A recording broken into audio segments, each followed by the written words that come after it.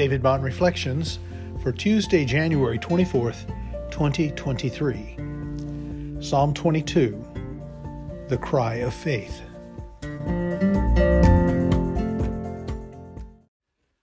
Psalm 22. My God, why have you forsaken me? Why are you so far from saving me from the words of my groaning? O my God, I cry by day, but you do not answer, and by night, but I find no rest. Yet you are holy, enthroned on the praises of Israel. In you our fathers trusted, they trusted, and you delivered them. To you they cried and were rescued. In you they trusted and were not put to shame. But I am a worm and not a man, scorned by mankind and despised by the people. All who see me mock me. They make mouths at me. They wag their heads.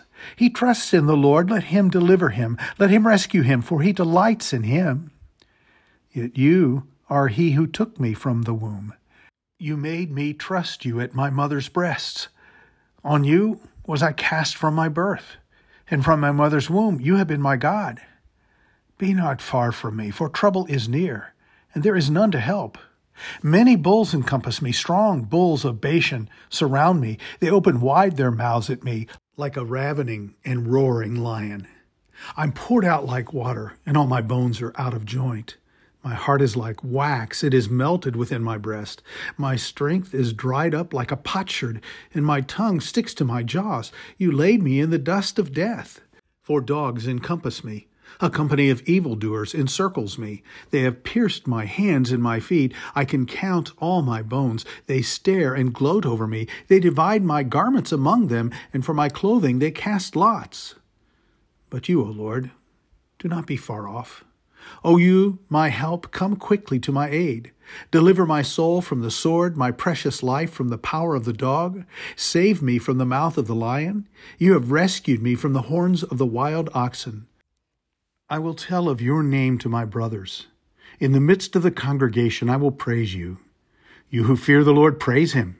All you offspring of Jacob, glorify him, and stand in awe of him, all you offspring of Israel.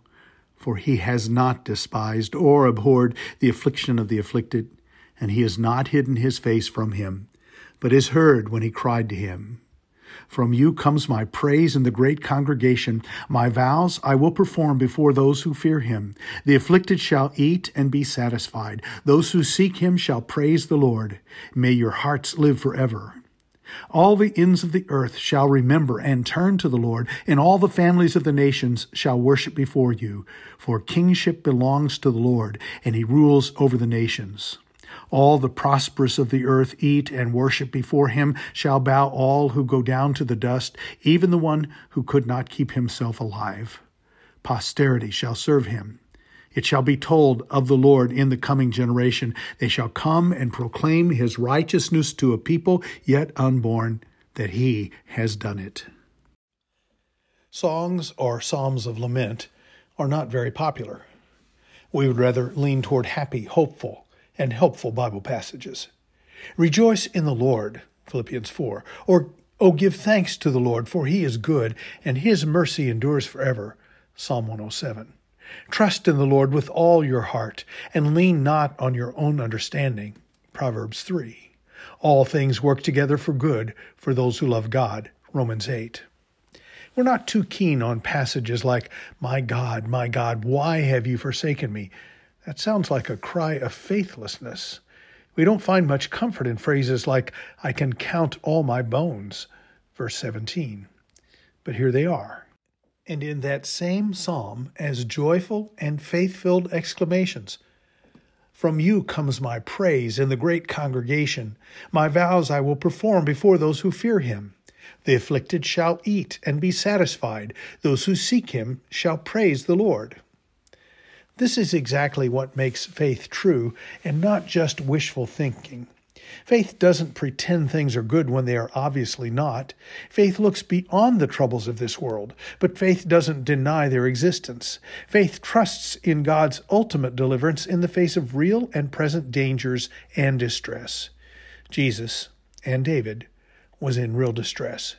He of perfect faith was enduring unimaginable physical, emotional, and spiritual pain. Crucifixion is an extremely cruel and painful means of torturous execution. His friends and disciples had all fled. Peter had denied him. And worst of all, based on this cry, we must conclude that God himself turned his back on his Son.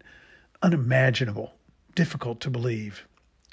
Yet Jesus cries, my God, why have you forsaken me? Though God had forsaken him, he keeps faith in God. Please don't try to comprehend the mysteries of the triune nature of God in regard to this. Entire seminary classes are given to Christology, including things like the genus apostellismaticum, genus maestaticum, and the genus idiomaticum. That's the communication of human and divine attributes within the person of Christ. We study how opera ad extra indivisa sunt and opera ad intra divisa sunt. I've studied all these things and can maybe satisfy a systematics professor that I understand it. But it would be more accurate to say, I believe it. I just take it by faith. But even there, my faith is imperfect.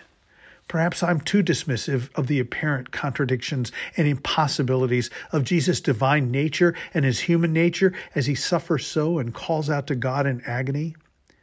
But what I believe is precious to me. For to me of little and faltering faith, I look to the pioneer of faith. Check out Hebrews 12:2. Jesus never turned away from his Father, even when his Father forsook him. This is the cry of perfect faith. When my faith fails me, I have a Savior who is perfectly righteous and faithful. He is my righteousness. He is my salvation. Jesus also looks with confidence to his ultimate delivery. That is expressed in this psalm as well. His is the ultimate cry of faith. David Bond Reflections.